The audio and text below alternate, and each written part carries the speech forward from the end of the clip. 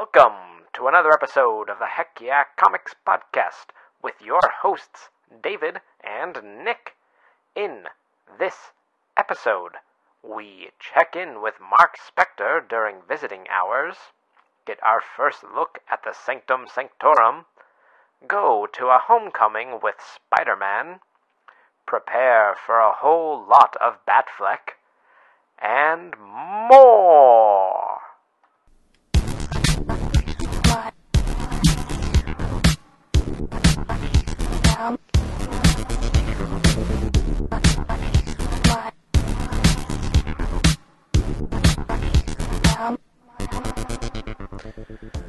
Oh, hello there.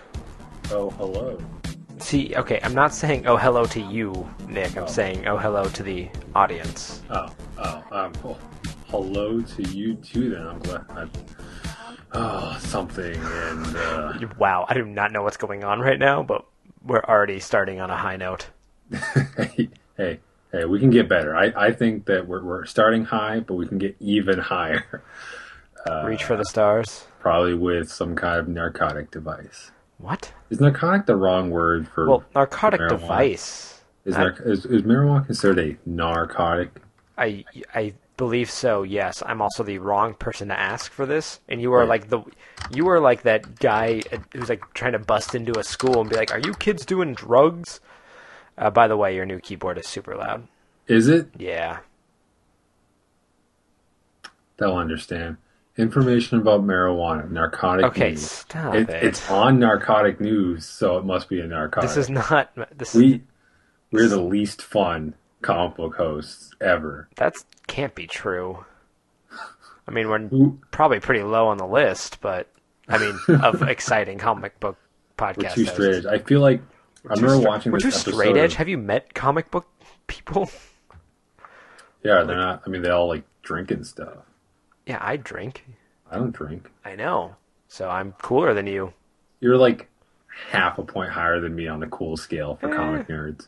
Nah. But like I don't know many comic nerds that are like also super stoner. I think that's a pretty wrong conception actually that people might have about comic book people. Like, oh, they're all like immature and children and they probably just get high all the time. It's like not unless we're reading Doctor Strange. And in which case, yeah, like all the time. All the time. It comes actually with a doobie right in there. Any Doctor Strange comic, especially the ones from the 70s, you open them up and Kids still use the word doobie, right? That's a thing. Yeah, what is showing our knowledge. Spliff?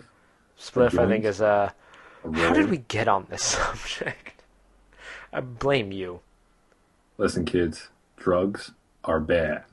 Remember, kids, hugs, not drugs, or hugs for drugs. I can't remember which one it is. We should hug the drugs. That doesn't seem like that'll solve anything. Well, I'm just saying, like, the drugs aren't feeling like maybe they're just misunderstood. You know what drugs are, Nick? It's mayhem for your mind. Ah, that actually applies. David, you're getting better. Everything I do applies to everything ever. Yeah. Well, Anyway, now that we're off the subject of drugs, David, you really got to get that under control. My gosh. Welcome, everyone. It's another episode of the Heck Yeah Comics. Oh, no one's listening at this point. No one is listening at this point. They're I'm gone. Trying to be formal here. You don't need to. I want them to know that they can leave your drug-addled mind and come to my sophisticated and in control, composed... Anyway, comic books came out again, which kind of prompts us to want to get on the airwaves and talk about them. Man. And I don't think we're on the airwaves because it's technically a podcast, so like... We're on the digital waves. We're coming at you on like 50 mega Mbps something, if you pay for that service. Some people have more, some people have less. Anyway, we're here to talk about comic books. Some cool stuff came out this week, I think. No, it did. I just realized, like, right now the audience can't see my face as I'm watching you try to move this forward in super awkward ways. It's a good time. Should we do like a video series, like a YouTube thing, where like we have like the split cam where people see each of us? I mean, and we talk. I don't know if people would watch that. Dude, people watch pretty diverse stuff. Like on what, YouTube. Nick? Give me some examples. Can't say cat videos. Can't say cat videos. Okay. One of the guys that wrote the book that became The Fault in Our Stars. Him and his brother, his brother and him were YouTube stars. Yeah, the nerd fighting thing. Yeah, but I'm just saying that literally started with just two guys posting YouTube videos of themselves talking. It's called vlogging. Yeah, we could literally. Which also sounds like vlog. It sounds like. Sounds dangerous. Yeah, it sounds like something that you would do to hurt somebody. Maybe even sexually. Well. To the Batmobile. Let's go. Let's just talk about comics, because there's nothing good coming out of anything else we're saying. Back pocket the vlogging idea. Yeah, I'm going to hold on to that one real tight. Put it right in there. Anyway, David, some eclectic books came out this week. Kind of a mishmash of different stuff. It almost, I don't want to say give it like that fifth week death sentence where like they kind of shuffle some like unimportant quote unquote books into like the fifth week event. But it's kind of like for being the second week of April, so to speak, second Wednesday for April. Mm-hmm. It felt like usually in like the second and third weeks, I think we get the brunt of like the big books of the month.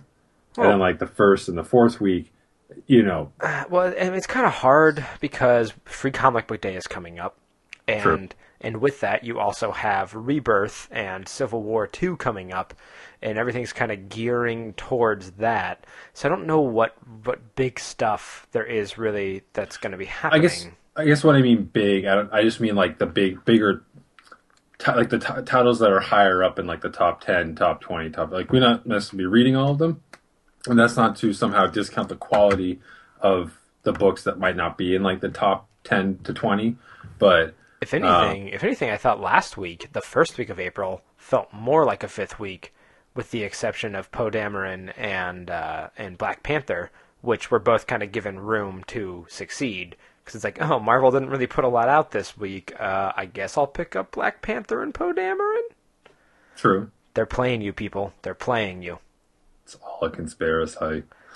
So listen, I don't know where I was going to start going with that, but I'm glad I stopped. But there is, one, and true, it's not a top 10 book, but for a lot of people, I've been looking forward to this for a while, and that is Moon Knight #1 by Jeff Lemire and Greg Smallwood, with colors by Jordi Belair, who is the most prolific colorist in the industry right now. That is very true. Stretched, I imagine... I don't know how many active colorists there are in the industry, but I imagine they're all stretched very thin. True, but I feel like with how good she is, it's just impressive how many she's doing. Did we decide if Jordi Belair is a girl? It is? Okay. I swear like we had this, not argument, but like... discussion? We weren't 100% sure. All right. So, look, we've talked about Moon Knight. We're not strangers to love. We know the rules, and so does Mark Spector. I have this extension on my browser now where occasionally when I'm watching a YouTube video, there's a random chance that it will suddenly turn into a Rickroll. And I forgot that I input that, and it happened to me today. And I was like, what about the crap? This is not Uptown Funk. But it was quite the surprise. Anyway, Moon Knight #1 is coming off the heels of Cullen Bunn, I can never remember, series that wrapped up quite a while ago. So it's not really coming on the heels of something, right? Okay, that's true. It's coming. It's following. There we go.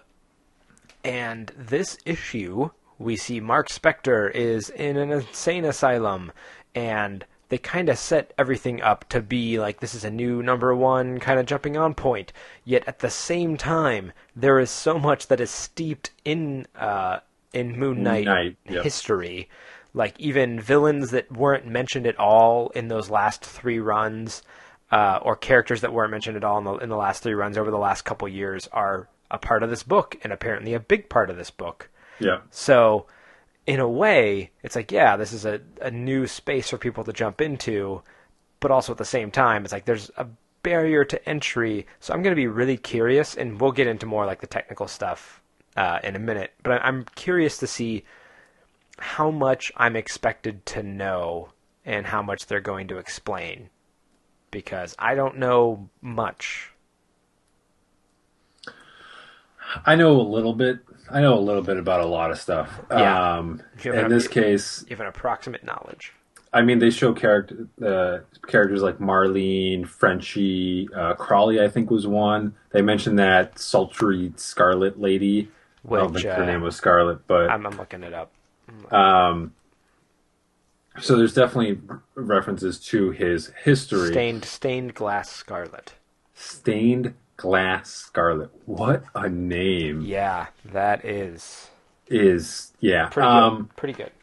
So it's definitely a mystery. It answers some questions and then it answers some questions and it asks even more questions. Mm-hmm. I mean, it's really hard to it's not hard to talk about but the story is sort of like, if you've been reading the interviews, maybe you have, maybe you haven't. Basically, everything about the first issue is basically the pitch that's been in the interviews, which is he's in an insane asylum and you don't know what's real and what isn't. I think you get a vibe in this book, and obviously we know as readers that his history did in fact happen. Right. I'd like to assume that Marvel's obviously erasing that. Yeah, no, I agree, and I think it might be a little bit obvious what's going on. And I hope that it's not, and I hope Lemire's going to pull like a big one on us here, because it seems like this stained glass Scarlet is kind of behind everything. And you think she's the therapist? Oh, for sure she's the therapist. And she's like trapped him in a prison of his own mind. But again, like with a Moon Knight book, there's probably so many more layers going on here. So I just think, like, on the surface, it seems like here's the solution. And I don't think that's necessarily wrong, but I think there's probably more depth than we're given. I don't know, I'm very curious. And this first issue is even, like, you kind of got to read it to believe it. Because, like, what can we really say? Like, it gets a little trippy in some pretty cool ways. But, like, it's also, like, the concepts are kind of abstract. That's how do we really put it into solid words? Well, I mean, the tip-off, I think, is when he makes it to the roof and then sees sort of like the Egyptian god takeover of the city. New Egypt. And then it kind of flashes back and it's like, okay, no, it actually is presumably New York City. And then he gets dragged back in. So I think that was the turn point where, actually, I think it was really set up to be like, we don't know now. Because I feel like when you do a story like this where if the answer is, yes, his history is intact, everything is as you know it to be, then I don't want to say, then why bother do the story? But it's sort of like, I guess I'm curious, what wrinkle is Lemire and Smallwood going to add in that makes the story worth our time? And I don't mean that in a critical way. Just like I said, if his history is in fact what we think it is, that it truly did happen, what we know, then is this simply like he's going to be in a mental institution for a few issues and then escape? And then it's like, all right, that was it? Or is this going to add or even take away something from his history? This is, obviously something happened to get him into this situation, and we don't know what that is yet. But I feel like that is going to be where the consequences of the story lie. Is Stained Glass Scarlet like really the big villain, or is she part of something going on with like the Egyptian gods that he's facing, presumably? All like the Anubis-headed people running around. I don't know. But it definitely is hard if people are like, I've never really read Moon Knight. Should I jump on with this number one? Maybe wait for the first volume until I know more about the story. I feel like you'd have to read like the first. I mean, I don't think it's necessarily, but if you want a deeper appreciation for the character and some of the references, it's like you need to read the beginning of the Doug Moenick run, the original, basically, and then read, like, starting with the Warren Ellis run, and at least read the Warren Ellis run. I don't think you necessarily need to read the Warren Ellis run will give you a really good understanding of the character as he is today. Yeah. And even that was a little bit of, like, you need to kind of know his history with, I can never remember how to pronounce the name of the god he... Honshu. I think the K is silent. Right. Right. Listen. Honshu. Well, and they even have...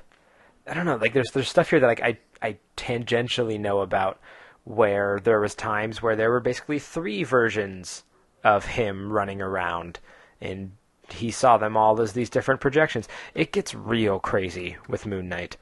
Greg Smallwood's art, though, let's talk about that for a minute. Oh, wait, when you say projections, are you talking about, like, Stephen Grant and Jake Lockley, where he's, like, the billionaire, and then the cab driver and all that? Mm-hmm. And then there was those times where he saw, like, Captain America and other people talking to him for a while. I can't remember. Yeah, Captain America, Wolverine, Spider-Man. So in the original Doug Moench run, before they really introduced any of the mental illness elements to the character, he basically was, I don't want to say he was a Batman pastiche. He's a Batman. He's Batman. But he, he actually was using those identities to aid his crime-fighting career. He was Matchstick Malone. Yeah, basically, like, Jake Lockley was, I suppose, the equivalent of his Matchstick Malone. And then, Stephen Grant was essentially his Bruce Wayne, I guess. And then being Mark Spector, who he simply was Mark Spector. But they weren't, like, they were conscious decisions to aid in his crime fighting, not, what am I trying to say? Like, they weren't just, like, projections of him. I mean, I think the whole mental illness thing has aided the character in making him more interesting, if potentially hard to, as you said, break the barrier on. Mm-hmm. Yeah. It's almost like there's tiers of characters, like, say, your Spider-Mans, your Caps, the Batmans, the Supermans, that, and for some reason, are, like, they're first tier in the sense that, like, they're very universal, they're malleable, but, like, easy enough, like, their stories, you can break in, no problem. And then you get, like, through different tiers, and Moon Knight falls in, like, a second or third tier, not necessarily in quality, but that, like... I would say Moon Knight's a third tier. Yeah, like I said, and it's not like an ABC, type thing. It's more of a, like, he's not simply he's not always easily digestible in, like, a sentence or two. Yeah, well, and like, it's always the third tier characters tend to have more convoluted stories because they're not as essential to the bottom line. So, they're more a little bit of a sandbox for people to get a little bit crazier in. But as I was saying, Greg Smallwood's art is top-notch in this book. I think there's some really, really great moments, like when he looks over the city and sees it, sees, like, the giant pyramid and all the sand. Like, that is an awe-inspiring image right there. Mm-hmm.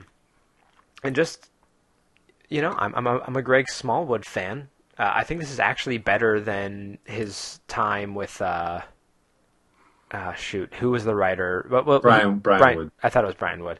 I think he's actually, like, doing a better job here than he was during the Brian Wood run. I think that's because they were trying too much to emulate, like, the Warren Ellis run in terms of aesthetic. And this feels more like Greg Smallwood being Greg Smallwood. Him doing his thing.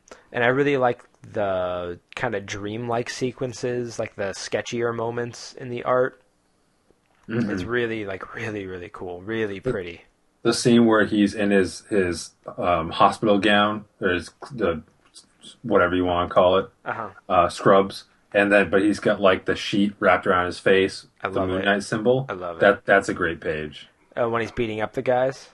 Yeah, like, right when they walk in and they turn into, like, Anubis heads and gets cray. Oh, it's cool stuff.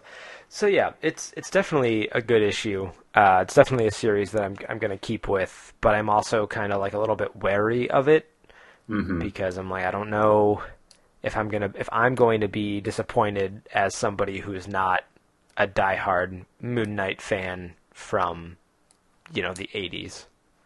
Or hey, you 90s. have access to Marvel Unlimited. Maybe you should go check out what I've heard is fantastic Doug Moenick Moon Knight, the original stuff. I'll check out Doug Moenick when I'm dead. Or later. Later than dead? Yes, when I come back on the other side and am reborn.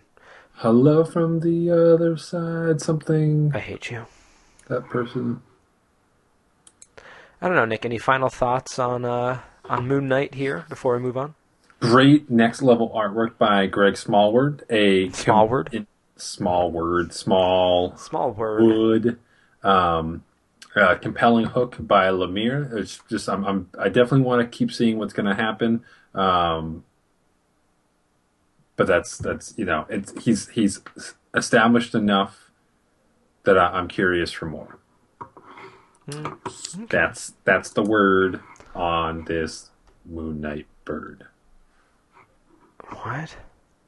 I don't know. Apparently you can get a MasterCard from Marvel. What are you doing right now? Talking to you, David. Apparently you're also Googling things. I wasn't Googling things. I had a page up and I saw Marvel MasterCard in the top corner. So your attention is divided. No, my attention is completely on you. You're now splitting it by making me think about that thing I saw in the corner of my eye. No one's making you think of that except for you. Because the term Marvel MasterCard just makes me want to rack up credit card debt with comics. Anyway, David, tell me about one of the books you read while I read up on Marvel MasterCard. Worst. So I read 2 other books today, and that is Jupiter's Circle number 5, which is the penultimate issue of Jupiter's Circle, and Autumnlands number 10, which should I talk about? I'll talk about Jupiter's Circle next month when things wrap up. I think I talked about Autumnlands last month, but I was a big fan of that issue, so I will continue on with my thoughts on this one. Issue number 10, we see Leroyd and Rusty traveling up the mountain, and while they run into a member of the goat tribe, and they find, all like the creatures on the mountains and like the goat tribe, like because they're drinking the water. Remember, the water is messed up. Are all getting really sick, and Dusty, who is just a beginner of magic, is able to perform a lot more spells with a lot more ease. So he's able to like purify stuff. And he even says at one point, "Oh, he did it in 5 seconds, when a week ago it would have taken him an hour." And then he realizes that the further they're traveling up the mountain, the more magic there is in the air that he's able to use. And of course, for those who remember way back in the beginning, a big issue was that the floating cities are running out of magic, and that Leroyd, as the champion, was supposed to bring magic back. And so Dusty gets very excited. This all seems like things are happening as they're supposed to. We also get these cut-ins with this stone woman. It's kind of hard to explain. She's a woman. Well, she's a woman who appears to be made out of stone. Is on top of the mountain, and there's all this crazy energy around her. All very unexplained at this point. Like things are really kind of building in really strange ways right now. It's definitely like it's cool because the world is expanding, and it's also really cool to be with these characters as they discover more. Because when it starts off, you kind of get the idea that these animal people, they're called humans, by the way, Yuman. Who, the animal people? Yeah, they call themselves humans. Humans. Instead of humans. And at one point, Leroyd is asking about the fact that there are animal people and animals. And he calls them... where is it? Back in your time, you didn't have wise human beings. It's all one word. It's Yumanbeins. So human beings. And simple, primitive human beings. So there's this classification of, advanced animals and the primitive animals. which we're totally going to get into an evolutionary debate here on the show. But when the series started off, you kind of feel like, okay, these floating city people, like, they have the answers. And yeah, magic's failing, they don't know why, but they seem to have a pretty good grasp. But as these characters of Leroy and Dusty are going on their little road trip here, we really see that there's so much that they don't understand about this world. And yeah, like, as the readers, we know a little bit more, but it's more like we know 2 steps ahead, you know, but the end goal is constantly eluding us. It's just all very interesting, all really well done world building. I'm still really enjoying this book. I'm very excited to see where things go next,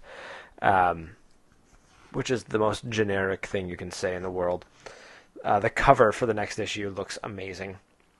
I also really like the thing that Kurt Busiek says in the back of the issue. It says, "Here we are, made it. Still late, but everyone knocked themselves out on the issue, so we hope the stunning line art, gorgeous color work, pitch-perfect lettering, and goat-laden writing makes it worth the wait.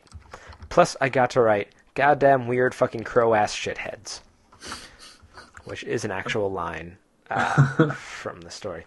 And the last page, I'm not going to spoil for you, dear listener, but I'm going to spoil for Nick by showing it to you. Even though I haven't caught up? Yeah, because you don't know what's going on. What the heck is that thing? So there's like this giant explosion on the mountain, and that thing kind of emerges from the giant magical explosion. Sounds legit. This book's super cool. This book is super cool, and I don't even remember why I picked up the first issue. It may have been your fault. Like most series... When you picked up the first issue? Yeah. I think you may have been like, hey, check this out. Yeah, I may have. That's why I picked up Rumble, and then you were like, oh, I think Rumble's dumb because I like poop. I didn't say that. I like Rumble. Sure. Next issue comes out in June, and that is too far away. It gives me time to catch up, though. There's only like 10 issues. I think I'm on issue 8, maybe. You failed me. I got a ways to go. So yeah, that's kind of my quick thoughts on Autumnland's number 10. Cool. What did you read? Huh? What you got going on? So, I read Batman/Superman number 51, which is part dos of the Super League arc, which actually isn't the title of it. It's actually called The Last Days of Superman, part 2. So, for those not in the know, and as we discussed last week with the Rebirth news. Life.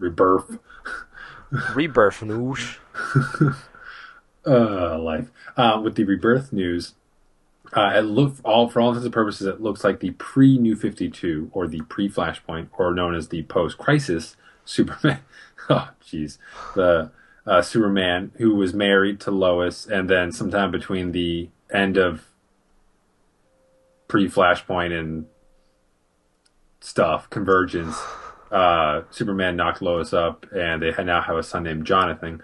Anyway, they've been living on the New 52 Earth, basically since the beginning since near the Darkseid invasion, raising their son, anyway, basically, for all intents and purposes, it looks like that pre-New 52 Superman is taking over for all the books, which can make sense if this current storyline is leading to the death of New 52 Superman. Now, if you took all the words I just said out of context, you'd be like, how do I get into comic books with stuff like this? But it's cool because as a comic fan, I'm actually really excited for how they pull this off, assuming it's pulled off well. But I am a fan of Peter Tomasi, who's the writer of this 8-part Super League / Last Days of Superman event, which is basically prompted by the fact that Superman, based on when he last lost his powers and used kryptonite, I guess, to repower himself, that plus his fight with Rao and Brian Hitch's Justice League, and then when he was in the fire pits of Apocalypse and the Darkseid War, was basically a perfect cocktail of doom. So now he knows he's dying, and is basically doing what he can to assemble a team of protectors in his wake. But his main priority is trying to find his cousin Kara, who apparently had also lost her powers in a previous storyline. Sure. And apparently was working as a barista in a coffee shop before disappearing. You do find out at the end of the issue that like she's being held captive. I think the hint or the inclination is the DEO, which is featuring in the Supergirl show. Mm-hmm. So she's co-opting that in the comics now. I mean, they already mentioned in like the new Supergirl comic she's going to be working with the DEO. So who knows? But at the end of the day, the artwork was by Doug Mack, who's going to be rotating with Peter Tomasi on the Superman book. I always like Doug Mack. If you like Peter Tomasi, you typically like Doug Mack because they have similar styles. You can't tell me what to like. Interestingly enough, they are also studio mates, so they're always drawing nearby each other. Fun fact. Maybe they switch and nobody knows. Right? Mack's artwork is more buff. I don't know how to describe it. There's something a bit more fluid about Gleason's art line work, whereas Mack seems, I don't know, like tighter. Their storytelling is really sad that nobody else can see the gestures you're doing to try to describe the artwork. Yeah, the waving the arms is Patrick Gleason, and the robotic movements is Doug Mack. But I mean, it was never programmed to draw love. But I mean, I like them both. So that was good. Peter Tomasi's writing was good because it's Batman Superman. It was Superman going to Batman for help, trying to track down Supergirl, and then there was this other stuff where they fought these Chinese Zodiac monsters, and then there's this guy who's kind of like a dick, but he like randomly turns into like a guy in a Superman suit and like has like Superman's personality and like rescues people. So I think that's also because this storyline, for those that don't know, is leading into the Superman rebirth status quo. Mm-hmm. So I think the whole like there's Superwoman who has Superman's powers. There's this new Superman from China that has Superman's powers. Something about if this Superman doesn't die, I think his powers end up being split between multiple characters. Mm-hmm. So other than that, I mean, it's good. Like I definitely want to see this the Super League story is going to have like the Great 10, which were created by Grant Morrison, which I'm excited to see again. The Chinese super team. It's basically like a world tour of the current DC universe and where everyone's at going into Rebirth. So I think that's pretty cool. That's basically it. I did. I'm technically like I've been picking up the Silver Surfer issues, but I honestly haven't read since like the first 4 issues of the previous Dan Slott, Mike Allred volume. Mm-hmm. But I was compelled to read this one because it was touted as like like a massive turning point in the history of Silver Surfer. I didn't really know what to expect, but I read the issue anyway. It's basically Silver Surfer and Don Greenwood playing Doctor Who, I guess, is the quote-unquote criticism against the book. But in this issue, Earth is being attacked by Zenn-La, which is the planet that Silver Surfer is from. Specifically, they're being attacked, or the attack is being led by Silver Surfer's betrothed and former lover, Shalla-Bal. And apparently she's using this technology that's converting Earth. It's like warping Earth's reality so it becomes more like, basically takes on the features of Zenn-La. Because at the time that Zenn-La was almost destroyed, they had reached like their pinnacle of society. So Silver Surfer wants to stop her and just be like, no, Earth needs to be diverse and filled with adversity. And, you get like a guy on crutches who like walks through the matter changing field or whatever, and suddenly he's fine. It's like, man, it's kind of hard taking that away from the guy. But Silver Surfer does. Mm-hmm. Basically, the big status quo shift is that Silver Surfer uses his power cosmic to basically make it so that Zenn-La never existed. Like, I guess it did exist, but like all these planets that Zenn-La has like terraformed, like taken over and morphed, like it's like all their influence is gone. Like Zenlong, like its history, its culture, everything has just been wiped. And then Silver Surfer is potentially dead because he kind of crashes at the end of it. I don't really know what that means. Like if he technically wiped it out from one end of history to the other, how does that apply to him? Is it creating paradoxes? Did it affect time, or was it just present going forward? Questions that might be answered in the next issue. Yeah, now my head hurts all of a sudden. Like I have to go back and actually read this book beginning. But if you're really into Silver Surfer, I guess that's pretty big news. Other than that, that's all I really took care of today with comics. Cool. Yeah, I'm behind on Batman and Teenage Mutant Ninja Turtles, but I saw the last page from this week's issue, and it made me want to catch up really bad. Did you? It makes you want to catch up. Oh yeah. Do you know what it is? No, I haven't seen I've been reading it. Do you want me to show you what it is? Yeah, you can show me. Hold on. I gotta... You see what's going on there? Is that, like, Bane on a rhino? No, that is not. Oh, Damian? So it's Damian on the ground, and they are surrounded by Batman's rogues gallery as various mutated animal people.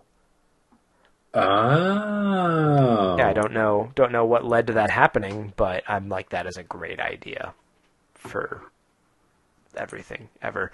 And this book is super great, and I can't believe I'm behind on it. I'm super lame. You're not super lame, David. Oh, thank you, listening audience.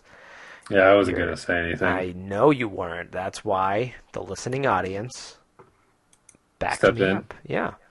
They don't like when I'm sad. Yeah, no, you're a sad person. How Moving dare on. you. David, did you have any other comic books or stuff that you need to get off your chest? No, man. I've been power reading through American Gods again. Mm-hmm. I think I kind of told you about that. I started it last week, and I'm going to finish it tomorrow, which is the fastest I've read a book since high school. I used to read, there were sometimes where I read, like, a book a week, and I was reading, like, the Ender's Game series, like, once per week, and I had to have people, like, sit me down and be like, you gotta stop because you're so invested in these characters' lives that, like, you're super stressed out about everything going on. I was like, well, you don't understand. And I was going to try to make an obscure reference to some of those books, but I don't remember anything about Xenosaga. So Xenosaga sucks. It sucks? It doesn't suck. It's just not as good as Children of the Mind. Not Children of the Mind. Speaker for the Dead. You're talking about Xenocide. Not Xenosaga. You're talking about the Ender's Game series. I said the words Ender's Game series. Yeah, but then you said Xenosaga, and I got confused. I never played Xenosaga. Oh, okay. The Ender's Games book. I actually stopped right before Xenocide. So you read Ender's Game? Oh, no. And Maybe I did. Speaker for the Dead? Wait, Children of the Mind comes after Xenocide. Yeah. Then never mind. I read Xenocide. Which says, like, the time travel, not the time travel stuff, like the bending space string theory. The wormhole theory? Yeah. Yeah, where they go outside. Yep, yeah, Xenocide. Yeah. I also read some of the Bean books. I never read those. It makes me really upset that he's, like, a raging homophobe, but at the same time, I can't help that his books are really good. Yeah, I mean, you can't... I get it. You don't want to support the person who has beliefs that you don't agree with. But at the same time, if something's good, like, I think Tom Cruise is batshit crazy. He is. But I love Tom Cruise movies. Yeah. A lot. I mean, it's like, for example, at least my readings of the Ender's Game series doesn't strike me as I didn't see any overt, like, propaganda towards, like, discriminating against, like, if anything, it's like the opposite about, like, accepting what's different, which is weird. And I like with Tom Cruise. I don't think it was a racist. No, not racist, but I mean, but what I'm gay is different than. Yeah, but I don't think, like, Like, he's probably like, all races are totally great, but not the gays. So it's like he's inclusive in one way and non-inclusive in another, you know? Yeah, that makes it okay. I didn't say it made it okay. I'm saying David, it's possible for why him to be are you supporting the Orson Scott anti-gay Card agenda? Well, we don't have time to get into that. I don't have time to reveal my prejudices. My repressed homosexuality. Wait, I mean prejudices. Oh God, what? I've said too much. No, I know. I imagine if I did enough dirt digging on Tom Cruise, I'd find out that the money that I pay towards his work might be going to... It's sort of like, because I know that, like, Orson Scott Card, who I also have, like, a book on writing from him, like, he was a very influential writer for me growing up, before I knew any of this. So that's why it's, like, it's hard for me to separate it, and even though I don't want to support him as a person, I do like his work. So it doesn't necessarily stop me from grabbing them, but I also know that if I do pay money for it, like profits that he makes, he actually does invest in like not so great stuff. Yeah. So that's tough. But again, remove him from the equation. The work as it is really fascinating and really well written, and it's I can't ignore that. Man, all this anti-gay talk makes me real hungry for some Chick-fil-A. Let me tell you. If you are one of those people who now is like anti-Chick-fil-A because of all that drama, you should know that they're really actually more like locally run businesses, and you would be supporting your community by eating their delicious chicken sandwiches. Really, man, I just could go for a chicken sandwich right now while I'm being perfectly transparent. Wendy's nearby. I also worked at a Chick-fil-A for a couple of years, for those who are not aware. That was a dark time in my life.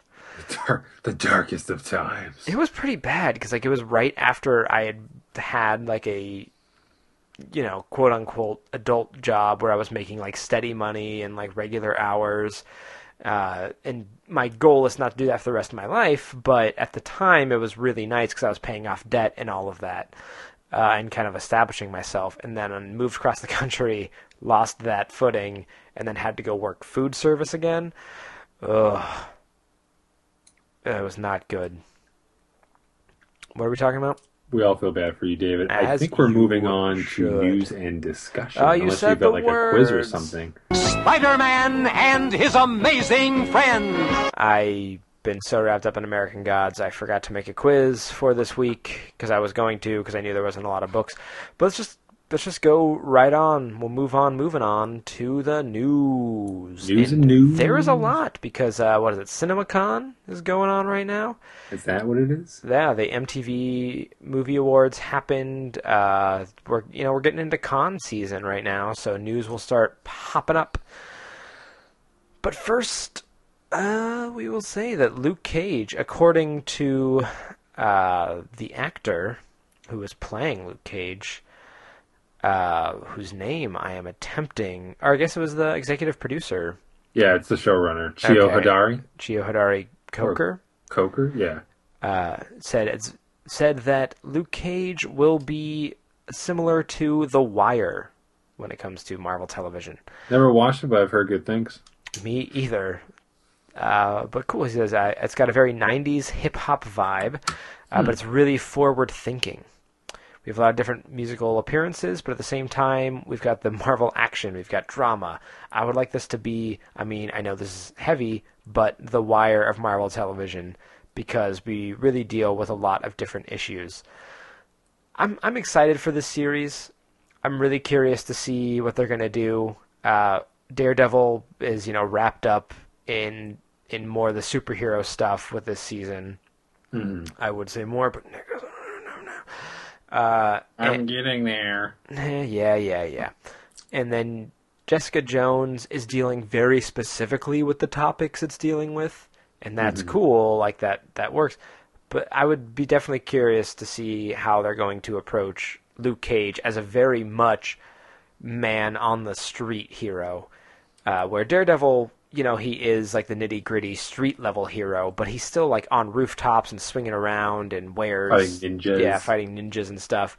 Where Luke Cage feels like he's a guy who got powers, and now he beats up common folk. It's like Daredevil is like crime, crime. Like right. just he's the crime fighter. Jessica Jones was, I mean, she was a private investigator, but I think a lot of her story is about dealing and handling abuse of whatever and the form PTSD it might take. and all that. Luke Cage, I think, is a character, as like you said, he was any old guy, that had his own set of beliefs and ideas of how the world should be, got powers. Now he's in a position to do something, and like you said, he's a man on the street. I think he lends himself well to not even just sort of like talking about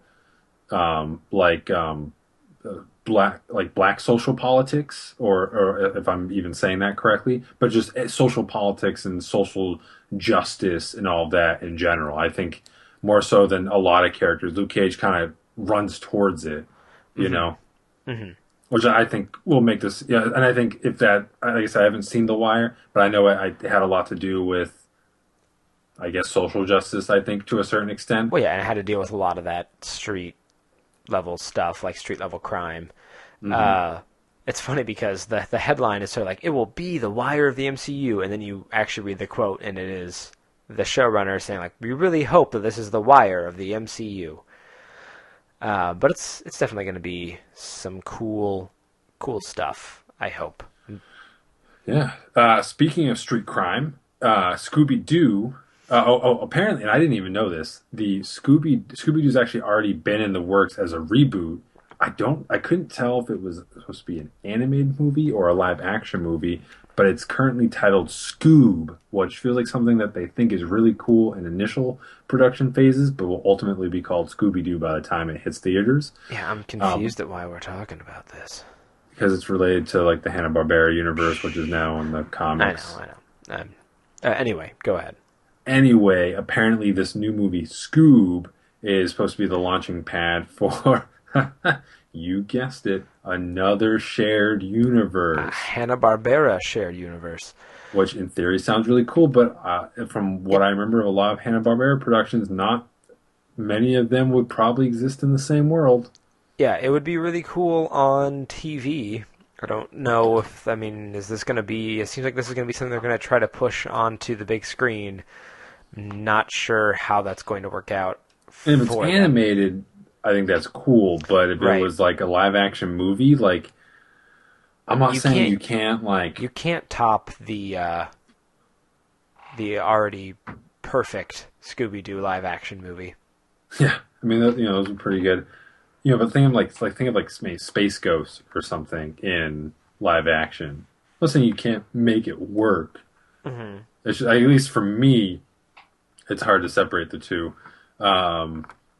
But yeah, so that's potentially happening. I hope they change it because it's Scoob, but it's like Shield. So there's like periods in between. SCOOB. Yeah, it's like okay, what does that actually stand for? Though they've been releasing some more art from like some of the variant covers for Scooby-Doo Apocalypse and Future Quest and stuff, and I'm kind of excited about Future's Quest. Did you see the Joe Quesada cover for Future Quest? Why would Joe Quesada draw a cover for I didn't mean to say Joe Quesada. Oh wait, or did I? Hold on, I've been terrible with this stuff lately. Joe Quinones? Yeah, that's what I meant to say. Quinones.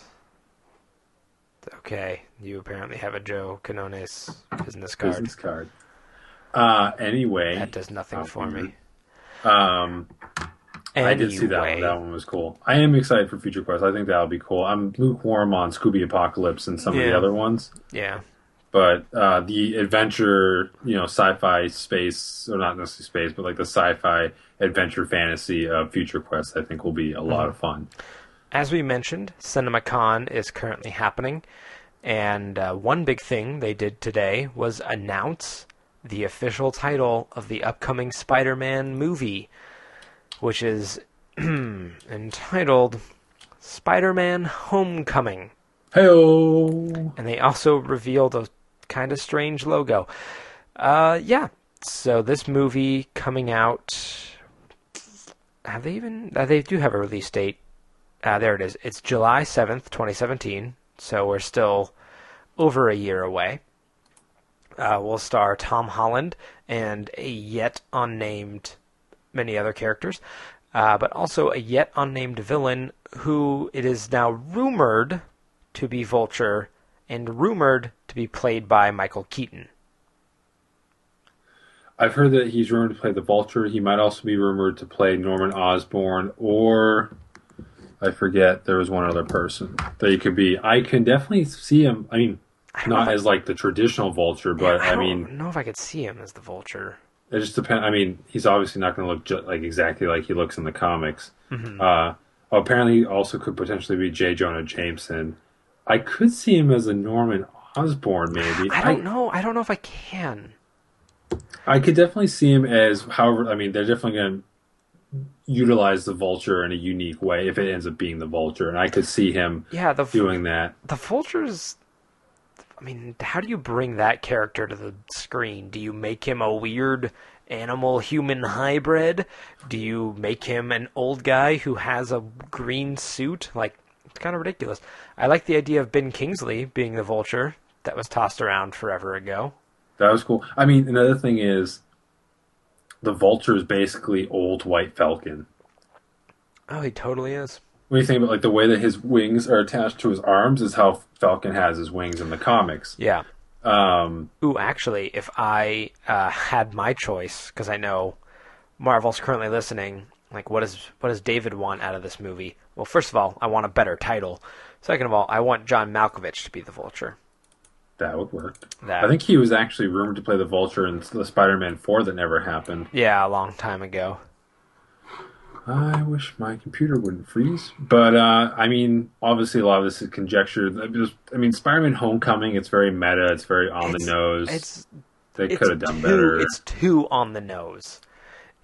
Oh, guys, guess what? He's back in the universe and his home. It's a homecoming. Like, it's great if it's going to be meta, but it has to be meta, and there probably needs to be, like, a homecoming dance in the movie. Otherwise, why did you call it homecoming? Is he coming home? I mean, I don't know what happens to him in Civil War, but, like, what about the movie as a homecoming, like, within the narrative, not just...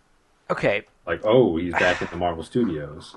With how much is going on in Civil War, they really need to have a really good reason for having Spider-Man in there.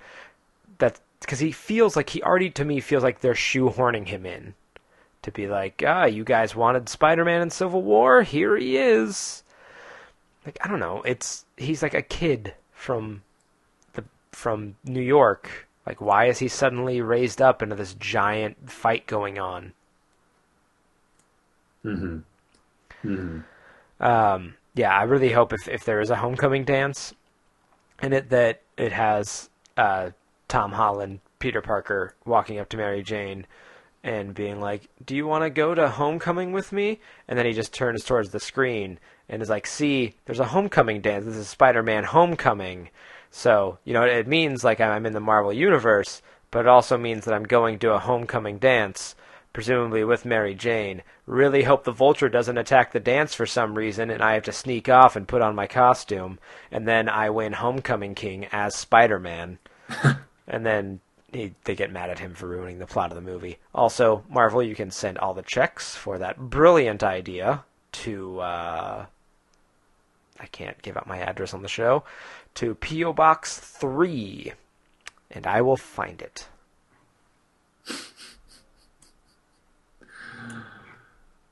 I don't even know where to go from there. That's fine. And I'm here to put you in awe.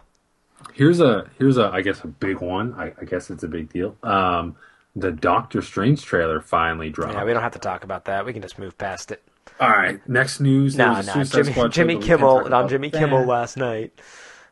They debuted the Doctor Strange trailer, and we got our look at Benedict Cumberbatch as Inception 2, as Dr. Stephen Strange. We got a brief look at Mads Mikkelsen, right? That's the guy's name. Mads Mikkelsen. Mads Mikkelsen is the bad guy. Tilda Swinton as the Ancient One. And the rest. Nick, what do you think of the trailer? I like that Chiwetel Ejiofor, who's one of my favorite actors, is in it.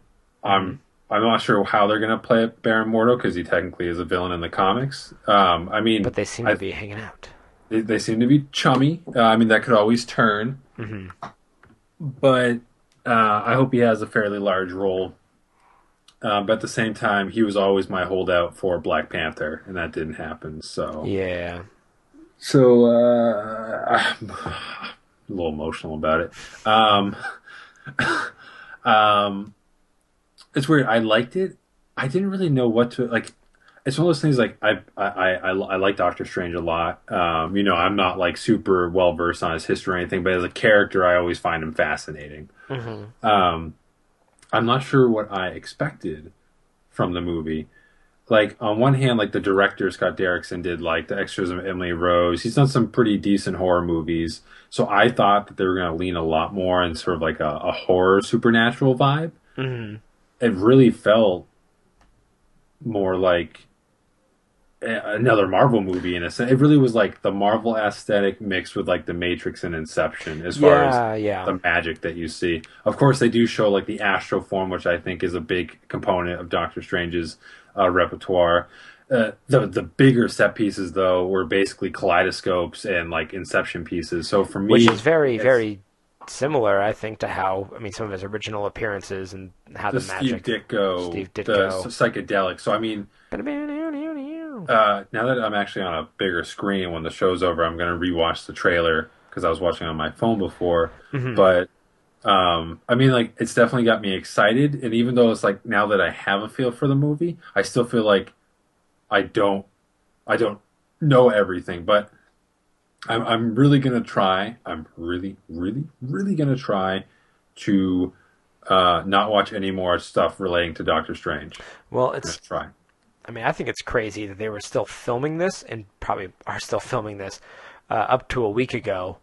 And here we have a trailer with some... Well, they probably had the trailer prepared. Right, they probably had some finished effects work already. My original thought when I saw it was, man, this movie is going to be super serious. Which is fine. I don't really know what tone I was expecting. Like you said, the director is known for horror stuff, and that could have been cool to have a bent to it. I get why they didn't go for that, considering that's not the world's most popular genre. And they're trying to make money off of you and me, and they often get it. But yeah, I was just like, man, like this seems like it's gonna be like real heavy. I'm glad to see them leaning into the trippiness of it. I will be very curious to see the visual effects, and I think that's kind of, for me, the visuals of this movie are gonna make and break it more than the storyline. I mean, the storyline will play a big part. And all that, but just like really leaning into like, let's get real crazy, and not just have it be kaleidoscopic effects. The quantum realm. The quantum realm. I also want it to be magic, not just it's science magic. They're kind of vague on that in the trailer. The astral form feels more magical than anything super sciencey. But they talk about like possibilities, and you're tapping into the multiverse, and I don't know. I mean, it really depends on how you want to sell the magic. So if it's like if magic is energy and it's a manipulation of energy, that's basically matter manipulation.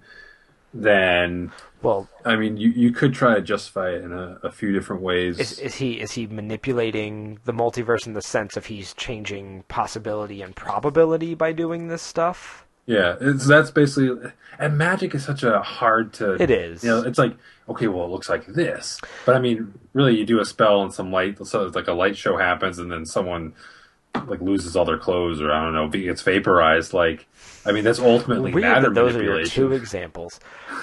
Yeah, magic is definitely a hard thing to approach from fiction, because you could just be super vague, but then things get out of control really fast. But then if you like define things way too much, you're gonna like put yourself into a corner and like into a box really quickly. Yeah, like how much of it, like, that like there's like the matter manipulation magic, and then there's like having like a demonic circle and you light candles and some incense and you're like kumbaya and then like a demon pops up. That's probably actually not where you'd use kumbaya, but like how much of that sort of ritualistic that like you have to say certain phrases and do certain acts to sort of perform stuff. You know what I mean? I don't know how deep they're going. It's a Disney movie and they're kind of, I do feel, and I mean, I'd be pleasantly surprised if they do give it something of an edge. I feel like because it's a Disney property now, and they're trying to appeal to the broadest spectrum of viewers, that they will neuter the magic a bit to appeal. But yeah, it's going to be really interesting, their approach, and I'll probably watch another trailer or so, just to see like how they're going to make the widest appeal they can, to get people in, because you can't go too deep into the strange. Oh, I get it, Doctor Strange. It all makes perfect sense now. It's like, how are they going to get the average person, to go see this? How are they going to go get our parents to go see this? Or, people who have never read a Doctor Strange comic before to, like, go see it. Because I know, like, movies like Inception have been really popular, but there's also been movies like Inception that are not popular. And Inception isn't about sorcery. Right. And, like, the crazy visuals of it, like, yeah, that did get people into it, I guess. I don't know. It's hard to say. Like, I don't know where this movie's going to land. I don't know how it's going to bounce off popular opinion, You think it's going to make more or less money than Ant-Man? Ooh, that is a good question. Let's see how much money Ant-Man made. Ant-Man box office. Enough to get a sequel. So, is that... hold on, loading up here. So its domestic total, man, for Ant-Man was $180 million. That's actually pretty low. Yeah. For a Marvel movie, especially. Nah, but I mean, compared to, like, Captain America and Thor, it actually beat them, I believe. Yeah, it may have. And its total worldwide gross was $500 million. I think worldwide it will, for sure. I think it's got a diverse enough cast that it'll do pretty well. Other places. Domestic... I don't know. I'm going to have to see another trailer before I can make that call. Yeah. Because is Benedict Cumberbatch going to be enough? Are people sick of Benedict Cumberbatch? I don't know. Who could be sick of Benedict Cumberbatch? I could be. I don't know. I don't actually watch a lot of stuff that he's in. I just, saw Sherlock, and I mean, we know my disdain for anything that Tumblr glomps onto. Oh, David. I'm an anti-bandwagoner, which means I'm a bandwagoner. You bandwagon on the anti-bandwagon. Exactly. You're literally stuck in like a paradox of bandwagons. It's the only way I can rebel. Schrodinger's bandwagon. There was a Suicide Squad trailer. I have not watched it. I don't really want you to go into details about it because I'm sold on the movie. I'm ready to go see it. I'm just waiting for it to come out. Yeah, I don't regret watching it because they did not reveal any more plot details. Yeah. I mean, they definitely confirmed in this trailer that Joker is the villain, which I think we already knew. People suspected. Nobody thought that Joker was going to come in and join the Suicide Squad there at the end. Yeah. We don't know what the MacGuffin is yet. We don't know, why they're being sent on this mission, what the purpose of it is. I think from this trailer, it looks much more like a team movie rather than everyone expected it was just going to be Harley and Deadshot. Right, and I do think they will be front and center more than everybody else. But we did get more bits with El Diablo actually in this trailer, and we actually had lines of dialogue between like Captain Boomerang and Katana. And Killer Croc was actually saying something. So like these characters will have lines, and it seems like they're actually setting up scenes for them to kind of flesh out their personalities a little bit. Mm-hmm. We did see a little bit more Batfleck in the trailer. Not anything too surprising. I think his whole scene is going to be less than 5 minutes, but since people responded to it so well, they're like, "Oh look, he's in the movie, guys! Look, Batman: The Suicide Squad." Batman: Suicide Squad. Jared Leto, I think, looks great. I'm glad to see people are responding more and more positively to him in that role with each trailer that comes out. There's one other thing I was going to say before moving on. I think I definitely know which character is going to die to make an example out of, like, that the bombs in their heads actually work. Mm-hmm. And it's a character I thought the whole time, but I'm not going to tell you, Nick, because that might be a spoiler. It's not a spoiler. Who is it? Slipknot. Oh, yeah. I mean, there's like 13 people on the team. There's a scene where he latches on like a rope to like a building and starts like gliding away from the rest of the group. So I think he's going to be like, haha, now that we're free, I'm out of here, suckers. And then, boom. Oh, last thing I was going to say. There were the reports that, since Batman v Superman was so humorless and people talked about it, that they're doing reshoots now to add more humor because all the humor was in that first trailer. And I will now quote David Ayer as his response to that rumor, and that is silly. Basically, what was happening with the reshoots is that WB saw the movie, and they're like, "Hey, do you want to do anything else? Do you want to like add any more stuff to this?" And he had some more action stuff he wanted to go do, so that's why the reshoots are happening. There was lots of humor in this second trailer, so I'm very, very excited for this film. Humor. And that's all I will say, lest Nick be spoiled on all of the non-spoilers that I received from that trailer. Thank you for your consideration, David.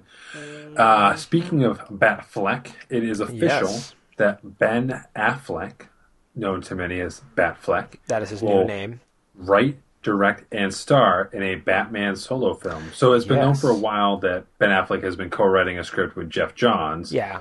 Collaborating, who knows how much of a co-write it is, but collaborating on a script. And I guess it's a pretty cool Batman idea. The popular theory is that they're going to do the Under the Red Hood story with Jason Todd coming back, which maybe, but I think if he says it's like a pretty cool Batman idea, it sounds more like he kind of concocted his own thing. No, and that's the way that I think he kind of came up with this idea and then went to Geoff Johns with it, and Geoff Johns like, okay, well, here's a villain we could use in this storyline. But I'll be curious. Like, this is kind of one of the, I think this is the first where he's, he wrote it, which is one thing, but directing it and starring in it. Like, I know that happens sometimes, but like Batman's a very like you're front and center just about the whole movie. So yeah. Like, you're directing it, but then you're in, like, every scene. And well, he also did Argo in sort of the same way. And he was, but I feel like, compared to the other movies he's directed and starred in, like, it's Batman, It's all gigantic set pieces, and then you're basically like, the scene's going to go like this, and then I'm going to go do it. Well, yeah, and I don't, I haven't spent a lot of time on movie sets, so I don't know what it looks like to, direct yourself and direct other people. But hey, he's won Academy Awards for it, so you can't really fault the guy. The biggest news being that the rumors were, he's directing, and now we know for sure. My question, though, Nick, that I will posit to you is, who's the villain going to be? Who do you think the villain should be? Is the better question, because this is all so nebulous at this time. For Batman? Yeah. There's the ones we've seen. It probably won't be the Joker. Though then you think, would Jared Leto, who will presumably play the Joker more than once, will he pop up in a Suicide Squad trailer? Would he appear in a Batman solo film? Probably not the Penguin. They could, Killer Croc they won't do. They could do Two-Face again. They could do the Riddler. They could try the Riddler again. Catwoman. I think there's some people online were saying Court of Owls, but I don't think that storyline is cemented enough yet. Even if it's not cemented, I mean, like, it could work. I mean, the Court of Owls is just kind of like the League of Assassins with a different coat of paint. And I don't mean that in a critical way. It's like a league. It's a League of Assassins. Like, they are a bunch of assassins that work for a secret society. There's differences, but I just mean, like, you could do, to break it up from the League of Shadows stuff that was in the Batman Begins to Dark Knight universe, they could do the Court of Owls. I think that would be interesting. Also, one thing I saw some people throwing around was Black Mask.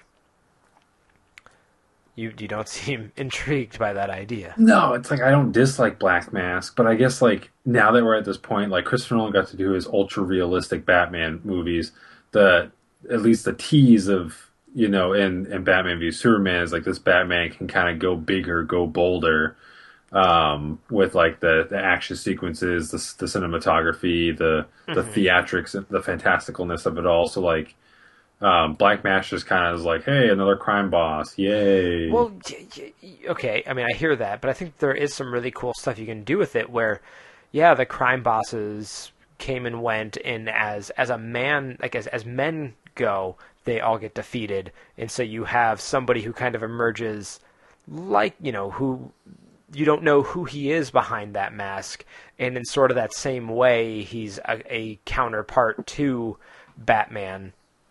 They could do, like, the Arkham Origin storyline where he gets a bounty on his head and has to... See, I was trying to think of a way for Deathstroke to be in there, because I think that could be really cool, and that you could have some really awesome fight sequences. Mm-hmm. But you have to stay true to Deathstroke being a mercenary. Have him be there for very specific purposes, but not have him be the big bad guy. Because I think he's very rarely the big bad guy in any story. In Teen Titans, where he originated. That's true. I don't know. It's tough. There's so many Batman stories you could tell, and obviously we're dealing with a very specific type of Batman at a very specific point in his career. So it's like they could use it as almost to launch their own little Batman mini universe where you can split off into a Nightwing or a Batgirl movie. By introducing the fact that, like, okay, Dick Grayson was Robin but grew up, Jason Todd's dead. You'll probably never get Tim Drake in the movies. And then if Jenna Malone is Batgirl, then boom, she's Batgirl, which would be kind of cool. I'd actually probably watch a Jenna Malone Batgirl movie. It would be great if we could get a Batgirl movie. I don't see us getting one. If they could do a Birds of Prey thing, I think that would be pretty rad. Have, like, sort of a female ensemble superhero team. I think, man, we need a female ensemble superhero team movie.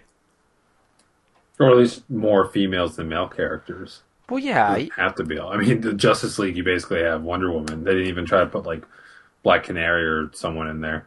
Oh, yeah, man, the Avengers, they're really knocking it out with Black Widow. Oh, no, Avengers gets the same criticism. Right.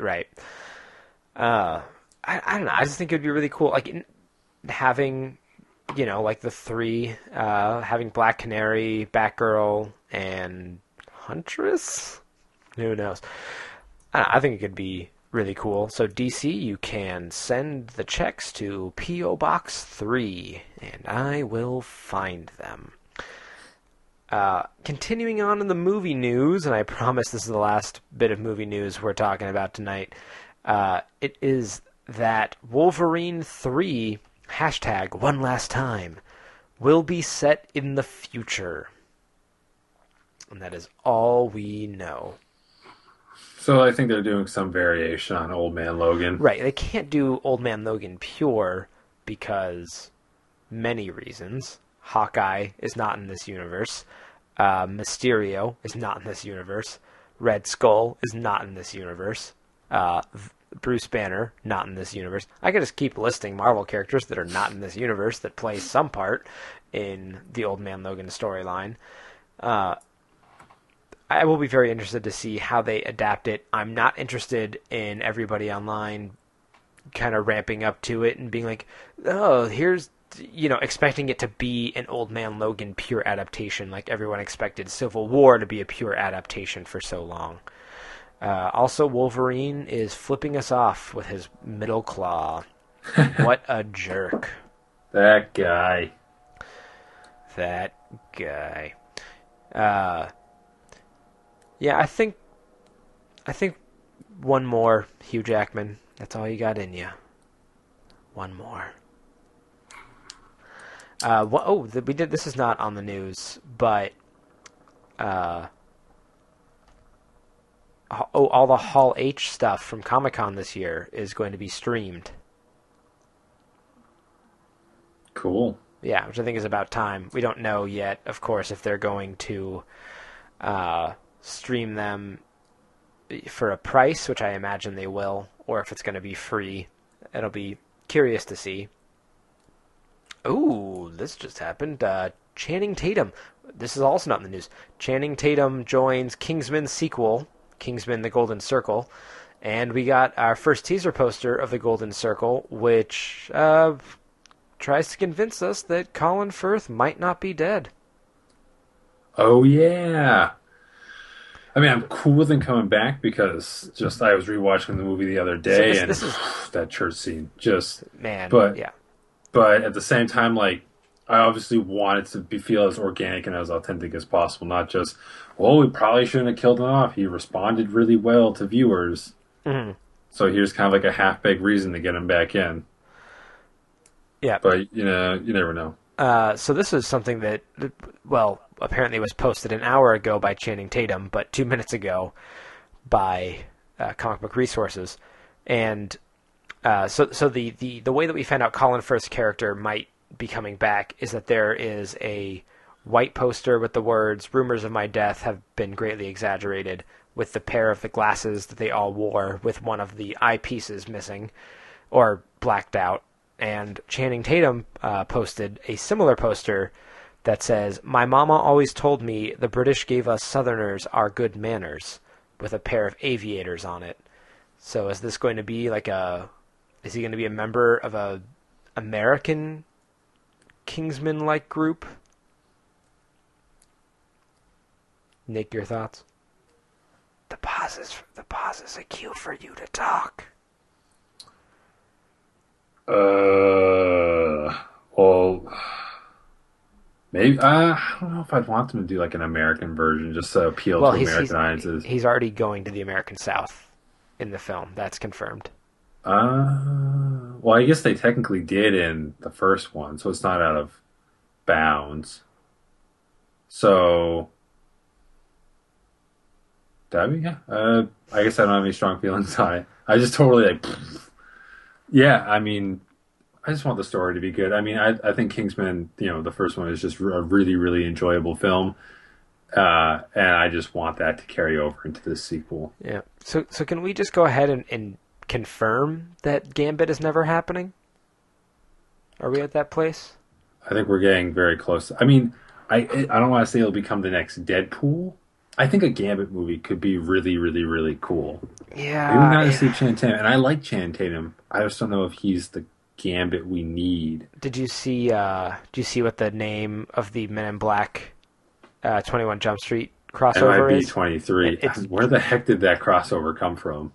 It's genius. MIB-23. Well, because I think that what the plot's going to be is that you're going to have those two join Men in Black, because they already did high school, they did college. So next is Alien Invasion Specialist. Because they did all those fake sequels at the end of 22 Jump Street. I never saw either of those films. You haven't? Oh, they're so good. They've been on my list to watch for a long time. But I love those movies. They're so good. But at the end, this is not really a spoiler, but they have all these fake posters and like kind of fake clips from a bunch of movies where like they go to medical school, they go to veterinary school, they go to seminary, they go to dance school, like kind of playing up the idea of, and they like label them like 24 Jump Street, 25 Jump Street. They just they go with that. So I think it's really funny for them to, apparently they're going to embrace that, where it's all going to be continuity, all those fake movies they showed. And it's like, how are you going to do that and have any conceivable plot? Well, apparently you have them go join the Men in Black. So is this something where we might potentially see Will Smith and Tommy Lee Jones or just the organization? They're not set to return. I imagine they will in some capacity because nobody knew that Johnny Depp was going to appear in the first 21 Jump Street movie, even though he was on the TV show. And he did with another actor from the 21 Jump Street TV show who did not have a career nearly as successful as Johnny Depp. So sorry, guy, I don't know your name. But I imagine they will be in some capacity, even if it's just like they pass by them in the hallway. But yeah, that's coming out. It's also the Men in Black. It's also like funny because it's like saying it's Men in Black 23, like poking fun at the unending amount of sequels. Anyway, our last bit of news is Rebirth stuff.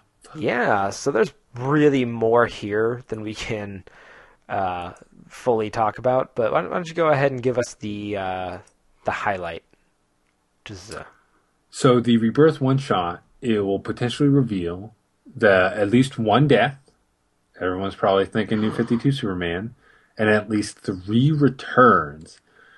I'm thinking at least 3 of the returns are probably like Alan Scott, Jay Garrick, and maybe like Ted Grant from like the Justice Society, if that's going to be something that kind of reforms. But that's all I really know. No, totally. Yeah, they're keeping things a little bit under wraps, but it comes out, next month? Right. No, June. June. Right. Oh. No, late May. May 25th. So next month. It's scheduled for release May 25th. Yeah, that's what I thought. A first chapter on loss, followed by 4 alliterative chapters on legacy, love, and life. Both the end and the beginning of life, according to Johns. Yeah, I would say it's a safe bet. New 52 Superman is going to be the loss. I mean, they have a chance to tell some really awesome, important Superman stories in the next coming months. Mm-hmm. Where you have Superman, who they've really kind of made a street-level Superman in the past couple years, to now returning the big, grandiose pre-52 Superman, and just like the idea of symbol and all that. This is getting me excited for Superman right now. This is really cool. Well, it's Peter Tomasi and Patrick Gleason, so. Well, yeah, but not even. And I think those are 2 guys who are really going to be able to handle this storyline well. Mm-hmm. It's just going to be super cool. Did you see that art today from one of the rotating artists on Batman? From Mikel Janin, right? Yeah, he's drew in his underwear. Bruce Wayne in bat underwear. Bat underwear. Batwear. Pretty amusing. Benedict Cumberbatch. Underbat. Benedict Cumberbatch to star in How the Grinch Stole Christmas. He'll be voicing the Grinch. Don't care. So that pretty much wraps up the news for us here today. Quite a bit there. Quite a bit. I should probably add the Channing Tatum news so I remember to put that in the show notes. Joins, was it Kingsman? Kingsman, the Golden Circle. Kingsman, the Golden Circle. Bum, bum, bum, bum, bum, bum. That's a song, right? Yes. Cool. Well, in that case, we will move on now to what sound have I been playing for recommendations again? You're just a dick. Well, I don't know. You're just a dick. Right, there's a classic one, but I think I've been playing. You boys aren't nerds, are you? We are nerds, and we're going to share some nerdy thoughts with you. Nick, do you have a recommendation this week? Yeah, I do actually. Kind of I don't even know which one to settle on, so in theory I'm going to recommend both. As far as books I've been catching up on and I've been enjoying, one has been Wayward, an Image comic written by Jim Zub and drawn by Peter Cummings, maybe? Wow, I probably should have had that. ready to go. Wayward's one, and then I've also been rereading Nowhere Man, which I may have recommended before. I actually may have recommended both of them on the show, now that I think about it. But long story short, Nowhere Man, because it started picking back up again with a new artist, which is a shame, but it is what it is. It's almost like a riff on like the Beatles as scientists creating the Fantastic Four. That's the best way to describe it. Basically, you have these four guys that are like super scientists that are like rock stars. Like science is the new rock and roll. So it's like the idea of like being a celebrity is sort of ingrained in this with science, which isn't always the case. And basically they go on to create a company called WorldCore. And then fast forward to the future, and this group has had like falling out, one's missing, all this crazy stuff. And one of them had like a secret space station where everyone got sick. And then they got quarantined, and it turns out that they're not necessarily sick, but they've been transforming because of some unknown reason. Like one guy kind of turns into a thing-like guy. It gets crazier and crazier. But it's a well written, it's a good book. It's got all these cool inserts like newspaper clippings or the chapter of a book that some writer within the universe wrote regarding like the team. All these like these advertisements for things that the company is doing. It really like gets you more and more immersed in the world, and I really like it. Mm-hmm. Wayward is the book about a girl named Rory Lane who's half Irish, half Japanese, and she's recently left living with her father to go live with her mother in Japan. Upon arriving in Japan, she starts to notice that like all these red lines just kind of like flowing out into wherever, and she eventually finds out that she's what you call a weaver and can like manipulate reality to a certain extent. And she goes on to meet other people with mystical abilities, other teenagers like her. Like one guy has to eat ghosts to live. Another girl can if she touches certain man-made objects, she she touches like a metal rod, her arm becomes metal. Kind of like the Absorbing Man. I was going to say like the Absorbing Man. Now that I think about it, another guy. Wait a minute, that's not original at all. And another girl basically turns into cats, which just sounds like something that my fiance. I was going to say, Anna must be all over that. And it's just it's a good book. It's I'm only I think there's like 12 or 15 issues out right now. I'm on like issue like 7 or 8. Cool. But I mean, like both just fun. Both Steve Cummings, I was right about the last name, is the artist on Wayward, and then Nowhere Man is Eric Stevenson, who's actually the publisher of Image Comics and was being drawn by Nate Bellegarde, but he's left the book, and I haven't caught up to the issues where the new artist is, so I don't know who the person. Cool. Is, but good stuff. David, recommendation. My recommendation, occasionally I will recommend that people go check out other podcasts that I really like that have to do with comic stuff. Usually it's movies or sometimes interviews. And this week it is the latter. There is a NPR podcast I really like called Pop Culture Happy Hour, where there are times where it is like the least pretentious of NPR radio shows, because they will talk about pop culture stuff like Magic Mike movies and stuff like that, and really kind of get into it and have fun with it. And there's times where it's still a pretentious NPR show because they will throw around big words and kind of get very avant-garde with certain things. But it's one of my favorite podcasts typically of the week, and they occasionally release what are called small batches where like, hey, we're not going to devote an entire episode talking about this, but we still want to talk about it. And this one they just released has an interview with Black Panther writer Ta-Nehisi Coates. I have not had a chance to listen to the episode myself, so I'm kind of blindly recommending this based on my love for the podcast. But if you enjoyed Black Panther, or you're very interested in going kind of behind the scenes of writers and writing, then this is definitely something to check out. Looking at the show notes, it's pretty focused on Black Panther, not just Ta-Nehisi Coates. So I'm really looking forward to it, and hopefully someone out there will give it a listen and really enjoy what they hear. Awesome. Yeah, that's my recommendation this week.